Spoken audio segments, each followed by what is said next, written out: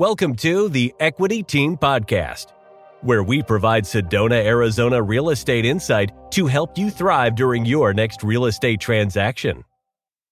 Hello, this is Chad McMahan with the Equity Team, and here's another quick short-term rental deal analysis. I'm going to quickly share my screen.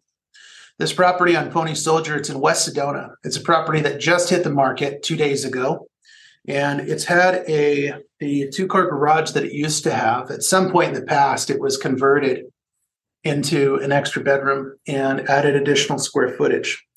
So now it's almost an 1,800 square foot home. 3-bed, 2-bath. It's listed. Price is just under $800,000.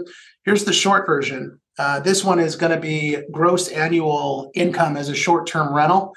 If you're doing everything right, it should be hitting right around $110,000 gross per year. And I think that the true range is probably about $100,000 to $120,000.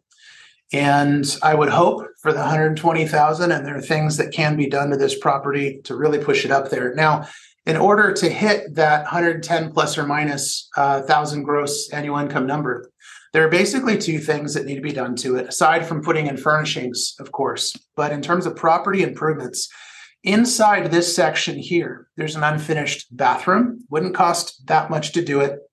So finishing out that bathroom.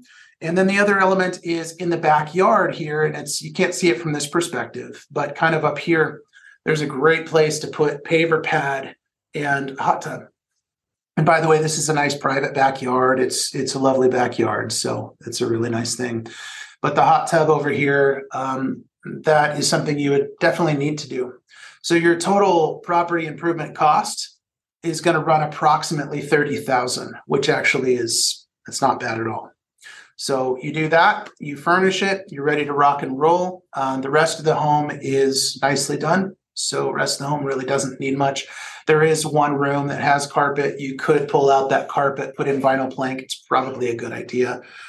So if you did that, it would further just push that cash flow a little bit, and certainly your after renovation value. And so that cost of doing that extra chunk would be another approximately $5,000. It's not a big section. So that's it. I hope this has been helpful. As always, reach out to us. Let me know what I can do. If you have other questions, feel free to leave them in comments, or again, just call or schedule an appointment, and we'll be happy to help. All righty. Take care. Thanks for tuning in to the Equity Team Podcast. To speak with one of our top agents, visit us at owninaz.com. That's OWNINAZ.com. Or call us at 928-323-0031.